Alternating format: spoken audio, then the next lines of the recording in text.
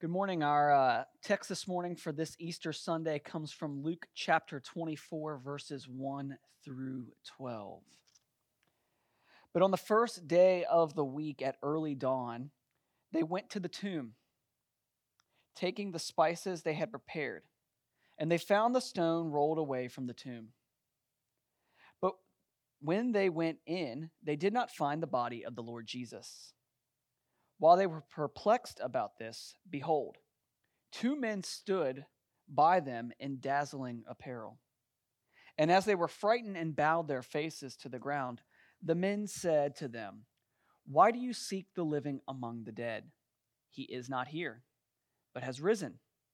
Remember how he told you while he was still in Galilee that the Son of Man must be delivered into the hands of sinful men and be crucified and on the third day rise." And they remembered his words. And returning from the tomb, they told all these things to the 11 and to the rest. Now it was Mary Magdalene and Joanna and Mary the mother of James and the other women with them who told these things to the apostles. But these words seemed to them an idle tale, and they did not believe them. But Peter rose and ran to the tomb. Stooping and looking in, he saw the linen cloths by themselves, and he went home marveling at what had happened. Have you ever asked yourself why the resurrection of Jesus matters? For years before I became a follower of Jesus, I heard theories and ideas thrown out about why this may have happened. I think many, even those that grew up in the church, viewed the story of the resurrection as maybe just the perfect ending to the story of Jesus. That is the next logical thing to happen because he suffered so greatly and died unjustly that it was the next logical piece to the story, right? I asked on social media this past week, why does the resurrection matter? And I got a variety of answers. One person says that it shows God's love and power transcends everything, including death. If I had to sum it up in one word, I'd say love, unfailing love.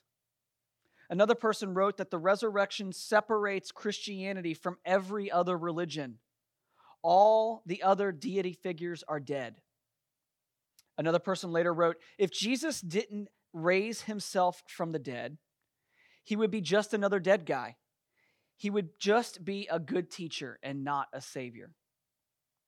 And lastly, one person wrote, without the resurrection, all of the statements Jesus made ranged from minor moral truths to the ravings of a heretic and a madman. The C.S. Lewis quote to this end is always a favorite of mine. It is clear, at least from the Facebook wall of a pastor, that many people have a high view of the resurrection. And yet, I know there are many that don't, and there are many that wrestle with it. And I think now more than ever, we need to capture and understand the power of the resurrection. Because the time we live in is one where we need to be honest about it and honest with ourselves more than ever before. As I preach this message, the room in front of me is completely empty. Church has moved online. Work for many of you, if not all of you, has moved online if you are not considered an essential employee. Many of you have children where their school has moved online or maybe even been canceled for the year. Why?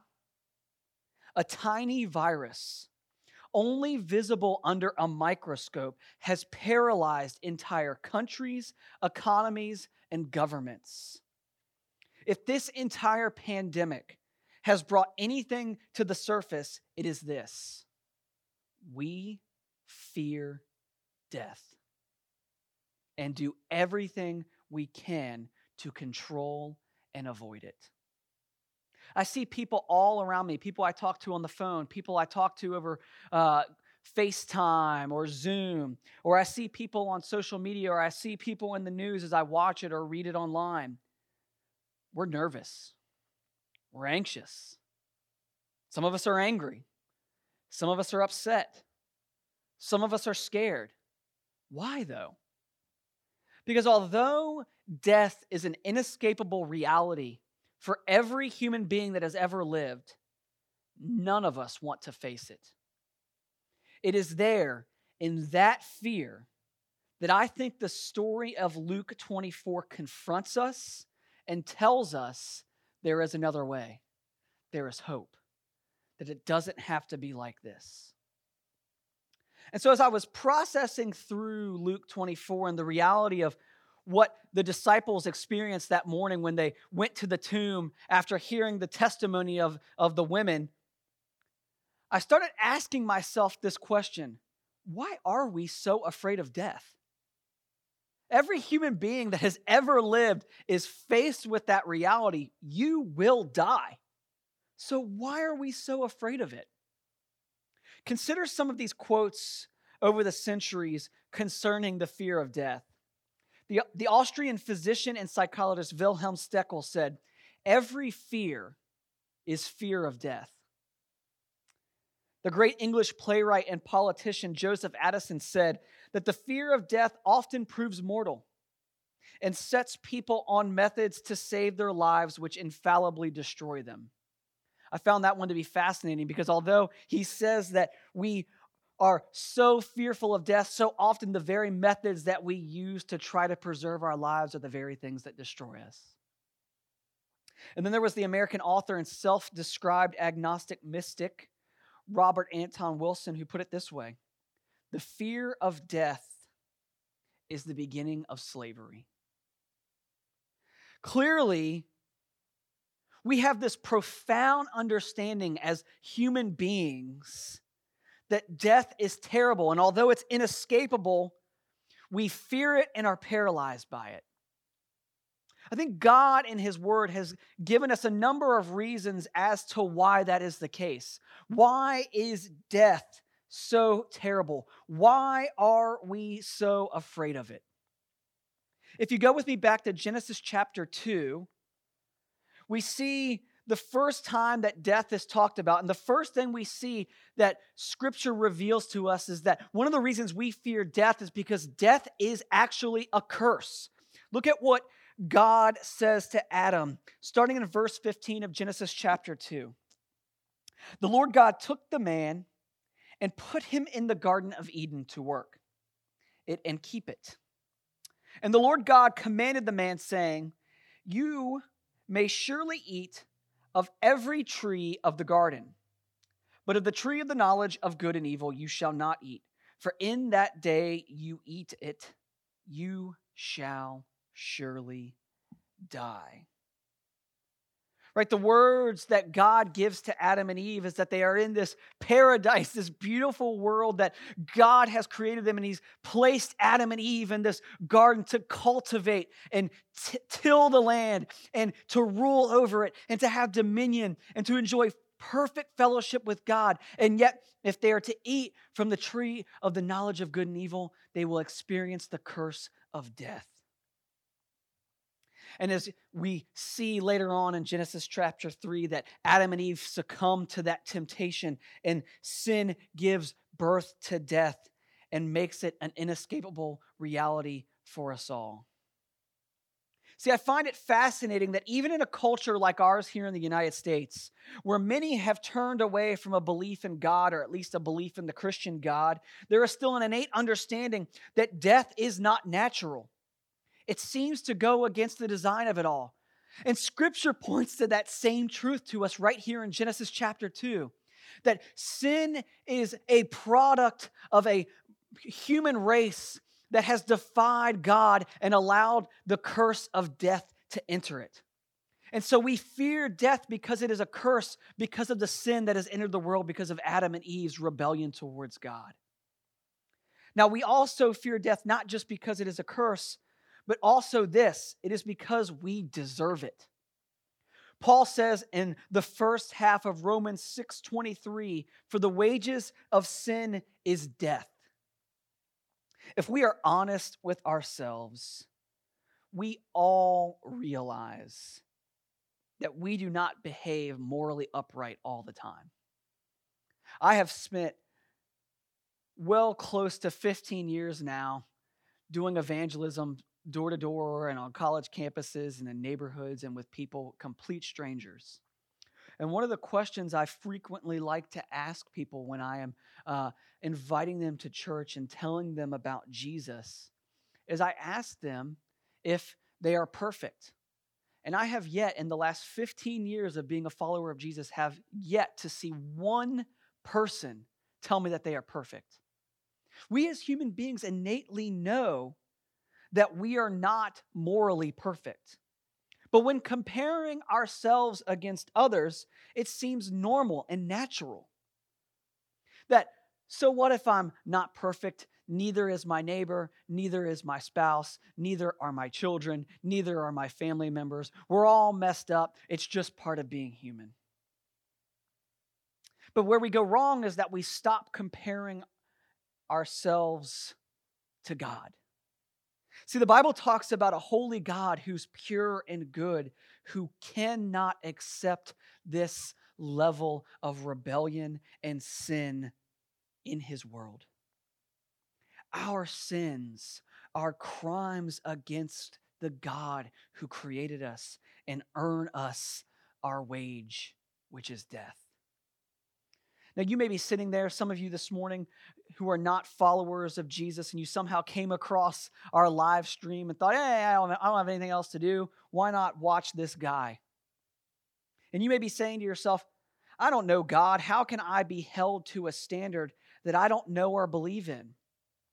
I think Paul gives us great insight into this in Romans chapter 2, verses 14 through 15, where he says this. For when Gentiles, these are non-Jewish, non-God-fearing individuals, for when Gentiles who do not have the law, by nature do what the law requires, they are a law to themselves, even though they do not have the law. They show that the work of the law is written on their hearts, while their conscience also bears witness, and their conflicting thoughts accuse or even excuse them. See, what differentiates humans from every other animal species on this planet is our conscience. And that our conscience was placed inside of us by God, giving us an innate ability to have some semblance and understanding of what right and wrong are. I often like to, when I'm outside talking about the moral law with someone, is I'll ask them, what differentiates you from that squirrel over there? And we could find a ton of similarities between us and that animal. But the difference being is if that squirrel were to run up and steal your food, it is not going to run back to the tree and then have a discussion with other squirrels on whether what they did was morally right or wrong. That squirrel was simply following its instinct to eat, to survive, to make it. But if another human being walked up and grabbed their food off of the table, we would all be having discussions on the moral implications of what that person had done, because God has placed inside of us the innate ability to think through our actions and not just to decide the necessity of them, but whether they are morally right and good. John Henry Newman once argued that the conscience supports the claim that objective moral truths exist because it drives people to act morally even when it is not in their own interest. Newman argued that because the conscience suggests the existence of objective moral truths, God must exist to give authority to these truths. Friends, I would tell you this. C.S. Lewis talked about this at length in his book, Mere Christianity, that the law of human nature tells us that we are different from every other species of animal on this planet. And that as we look to our conscience either accuses us or excuses us, and that God has placed that there, thereby showing us that he exists and we should be seeking to find him. And if we are honest with ourselves, even without the laws of Scripture telling us when we fail or fall short of God's standards, there is not a one of us that even meets the standard inside of our own heart and conscience. that we all fall short. And the wages of that falling short is death. We know what is right. We just choose not to do it. The third way that I think Scripture speaks to us as to why we fear death is that Scripture actually calls death an enemy. If you look at 1 Corinthians chapter 15, Paul spends all of chapter 15 in 1 Corinthians just unpacking the beauty and the importance of the resurrection of Jesus. But he says this in verses 24 through 26. Then comes the end,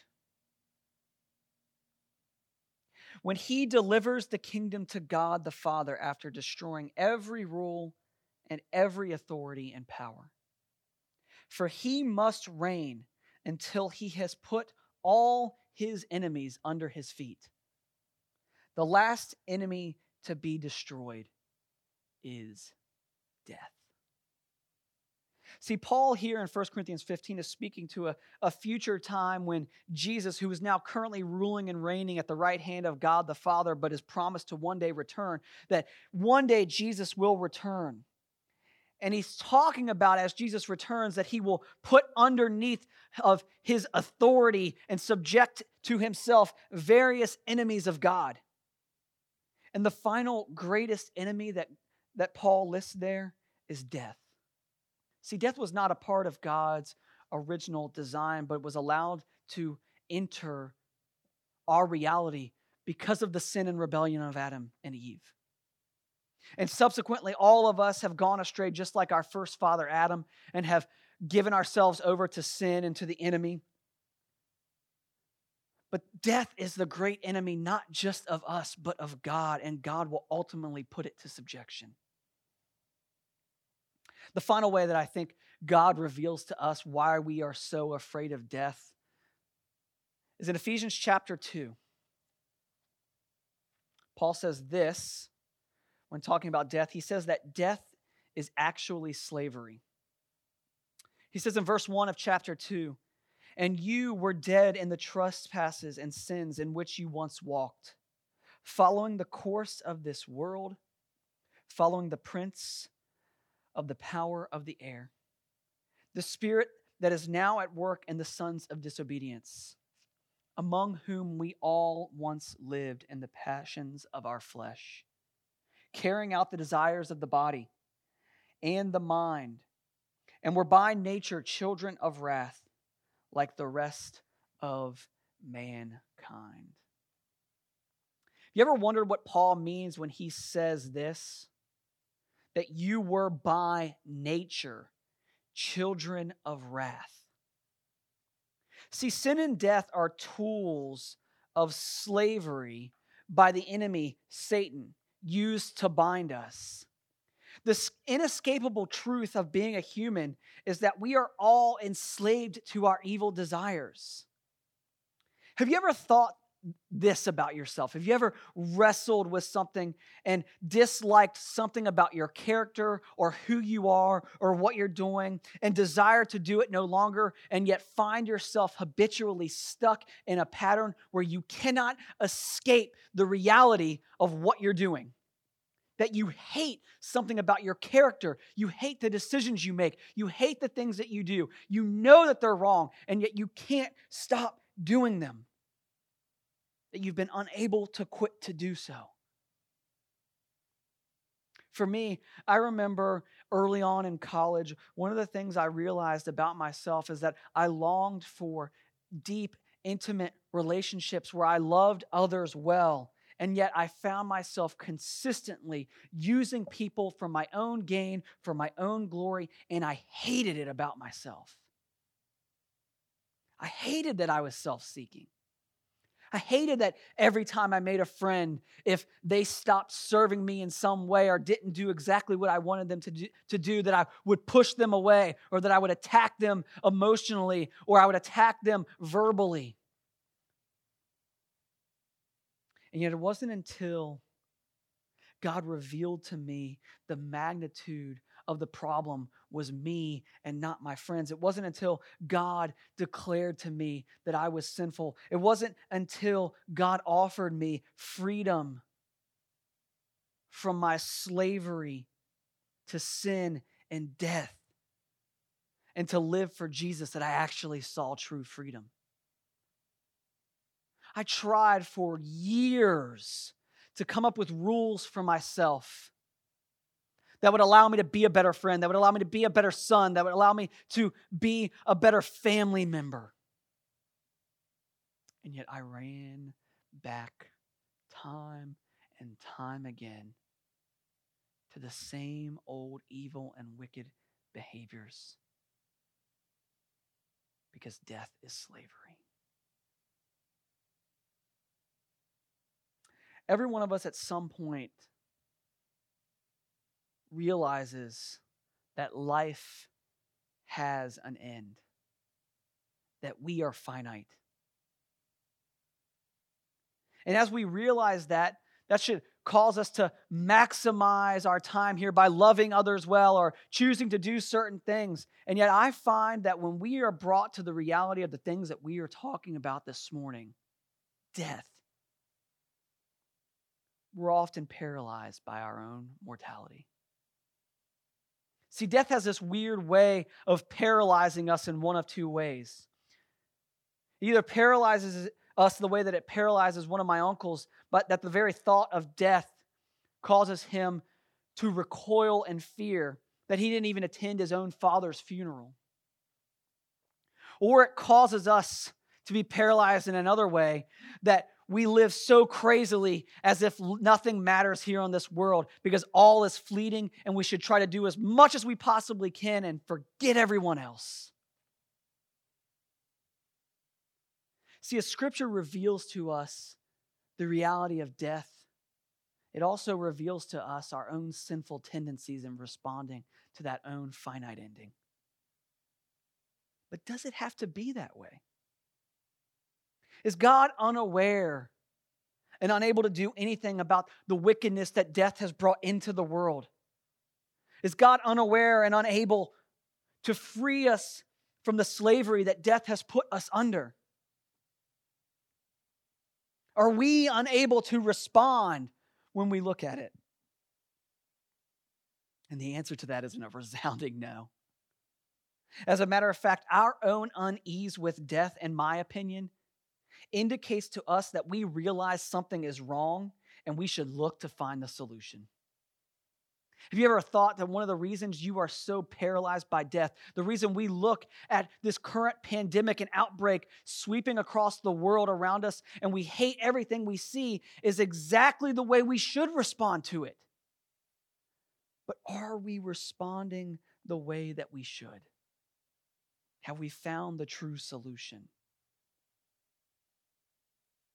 Guys, I would submit this to you. Scripture presents to us a lot of bad news about the reality of death, but it also presents to us a lot of really good news. Have you ever asked yourself this question? Why did Jesus have to die? Why did Jesus have to die? In 1 Corinthians chapter 15, verses 3 and 4, Paul says this, "For I delivered to you as of first importance what I also received, that Christ died for our sins in accordance with the Scriptures, that he was buried, that he was raised on the third day in accordance with the Scriptures." Guys, Jesus died because it was God's plan all along for Jesus to suffer the crucifixion. I said earlier that death was what we deserve. It's the wages for our sin and rebellion and treason towards God. And yet God had a plan that death was not going to be the final say for our actions. See, what Paul is sharing with us here in 1 Corinthians 15 is that although you and I are separated from God because of our sin and rebellion, God sent his only Son, Jesus Christ, as an act of mercy to die in our place for our sin and rebellion. And that as Jesus went to the cross to die and suffer the wages for our sin, he in turn gives us his righteous standing before the Father. And in that righteous standing, he's going to offer us new life. But do you know how God is able to promise us and offer us that new life? In the resurrection of Jesus. That Jesus didn't just die to suffer the penalty for God's sin, but for our sin towards God, but that God raises Jesus from the dead to prove to us that God has accepted his sacrifice once and for all. One of the things I frequently remind our church is that the final words of Jesus as he hung from the cross are, "It is finished." And he is not referring to his life. He is not referring to the breath in his lungs. He's referring to the wrath of God being fully satisfied and paid for once and for all in his death. And guys, we celebrate this morning, this Easter morning, that when the women went to the tomb to honor Jesus because they loved him, that tomb was empty because God had fully accepted that sacrifice and raised Jesus Christ from the dead to rule and reign. And he now sits at the right hand of God the Father Almighty, ruling and reigning. And one day, every knee will bow to Jesus. One day, every tongue will confess Jesus as Lord. And for eternity, for those that are in Christ, we will worship him, singing hallelujah, and worthy is the Lamb who was slain. Worthy is he to be worshiped. Worthy is he to be honored. Worthy of honor and glory. No other name but Jesus. In the resurrection, God once and for all destroyed death, and it no longer has any say. As Paul says to Timothy in 2 Timothy chapter 1, verses 8 through 10, Timothy, therefore, do not be ashamed of the testimony about our Lord, nor of me, his prisoner, but share in suffering for the gospel by the power of God, who saved us and called us to a holy calling, not because of our works, but because of his own purpose and grace, which he gave us in Christ Jesus before the ages began, and which now has been manifested through the appearing of our Savior, Christ Jesus, who abolished death and brought life and immortality to light through the gospel. Death is destroyed. Don't be ashamed of that. Do not be ashamed and worried about COVID-19 or cancer or car wrecks. That we live in such a way to not flaunt and not care about death, but we know ultimately death has no say because it has been destroyed for those who are in Christ. Not only did God destroy death in the resurrection of Jesus, but he also once and for all destroyed Satan's power over us through death. He says this in Hebrews chapter 2.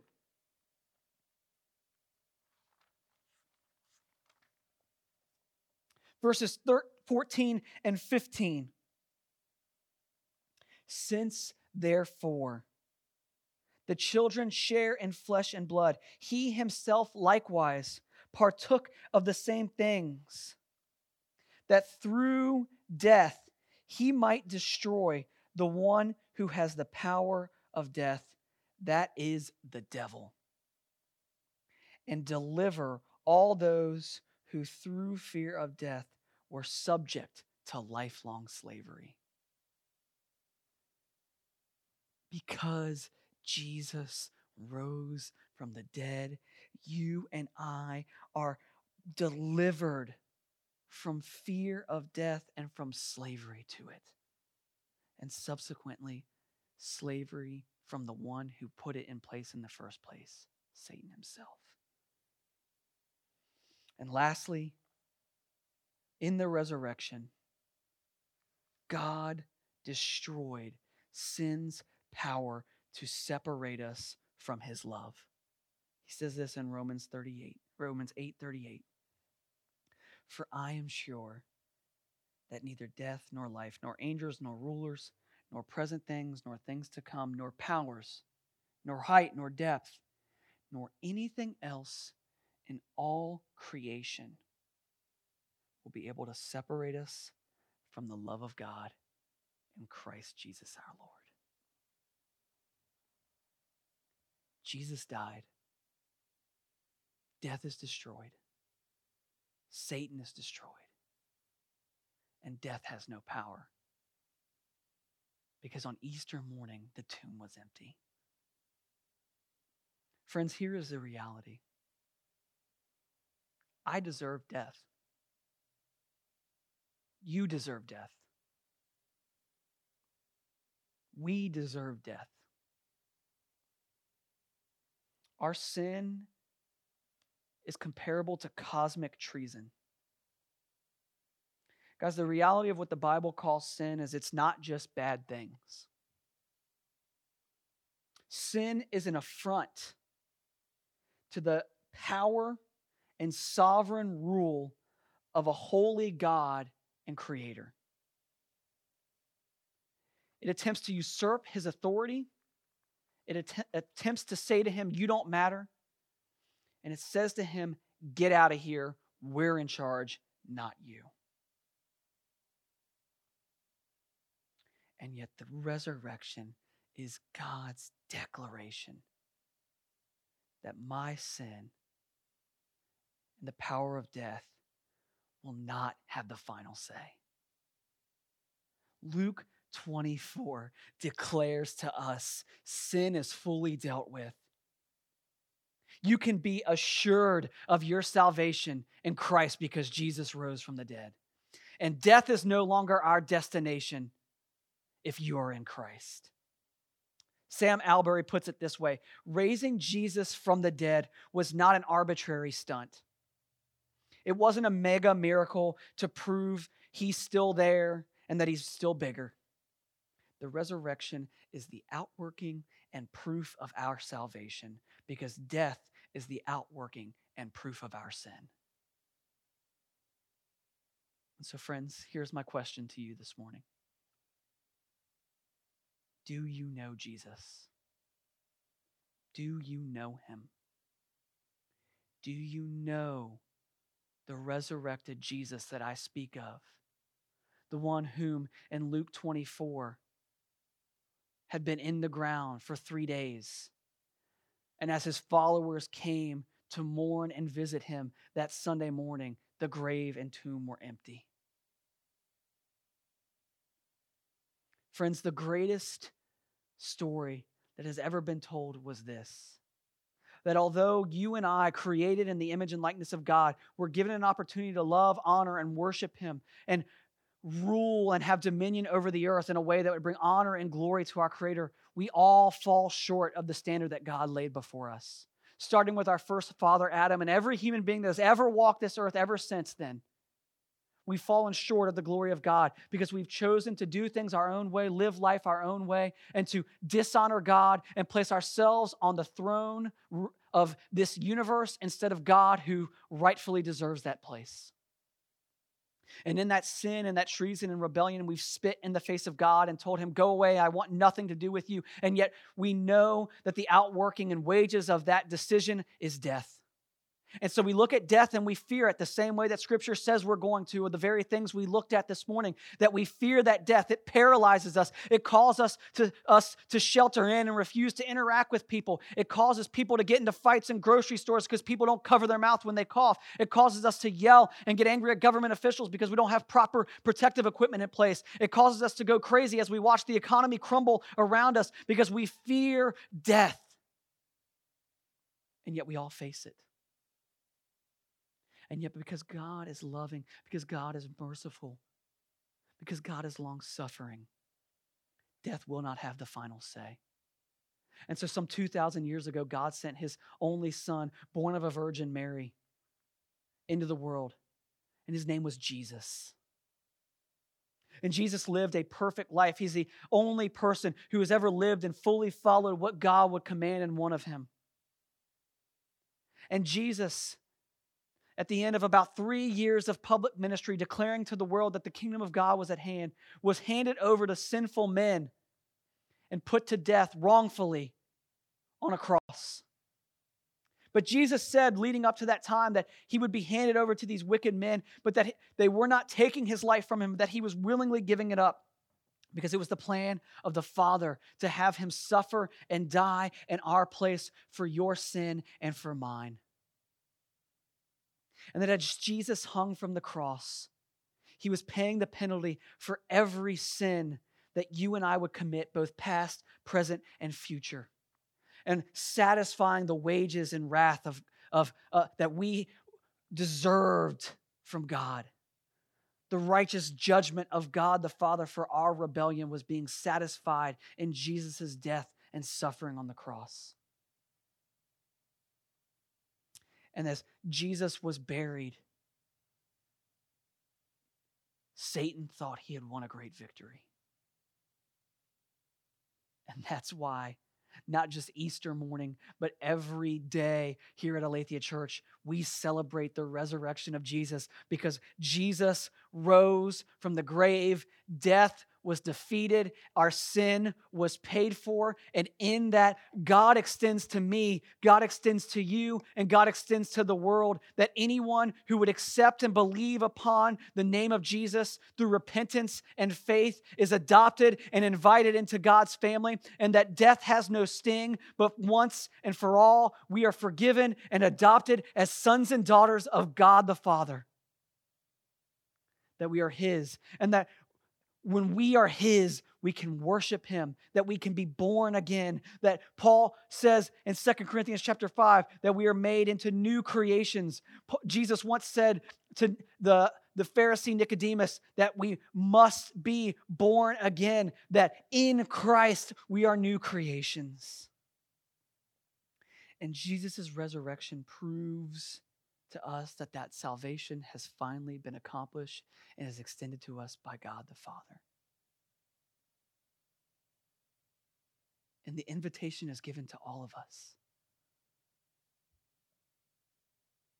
to simply look at your life, be honest with yourself, to be honest about your own moral failings in light of a holy God, to repent, to agree with God that you're a sinner, and ask him for forgiveness. And the promise of God the Father to us in Christ is that Jesus paid the penalty for that sin, and that you and I are forgiven if we have accepted and believe in Jesus as our Lord.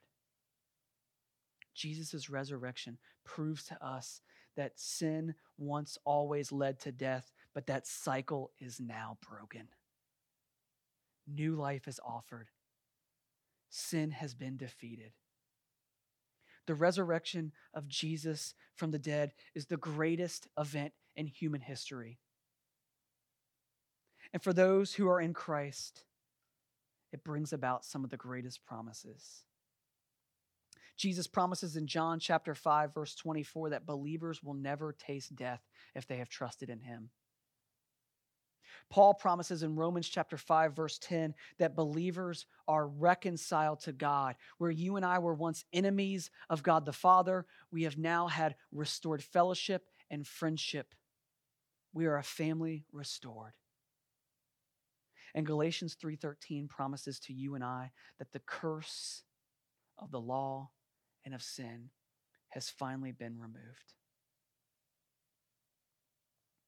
Friends, on this Easter morning, I want you to leave knowing this: the death, burial, and resurrection of Jesus Christ means victory over death. Stand firm in that victory if you are a believer. And if you are not a follower of Jesus, make that decision today to stand in Christ, to allow Jesus to take on the penalty of your rebellion so that you can stand in that victory as well. Let nothing move or shake you because death has been defeated. Death is dead. God has won. Believe in Jesus and worship him. Let's pray. God, I thank you that the promise of your empty tomb is that death is dead. That you promise in Revelation one day, all those who are in Christ Jesus will be raised from the dead and live again eternally with you. And that we will be for eternity worshiping Jesus, worshiping our great God and King, the one who made a way when there was no way. Father, I pray that all of us this morning would have a renewed sense of the beauty and the power of the empty tomb. That for those listening this morning that have never worshiped and fallen down and confessed you as Lord, that they would do so. And for all those that already do confess and know you as Lord, that they would be wrecked afresh of the reality of your life, death, burial, and resurrection. And may it cause and stir in all of us a greater worship of Jesus because he is worthy. Father, thank you for your plan. Jesus, thank you for giving your life and raising again. And Holy Spirit, thank you for empowering his ministry and for keeping us as a sign and seal of that salvation. God, we love you, we praise you, and we ask this all in Jesus' name.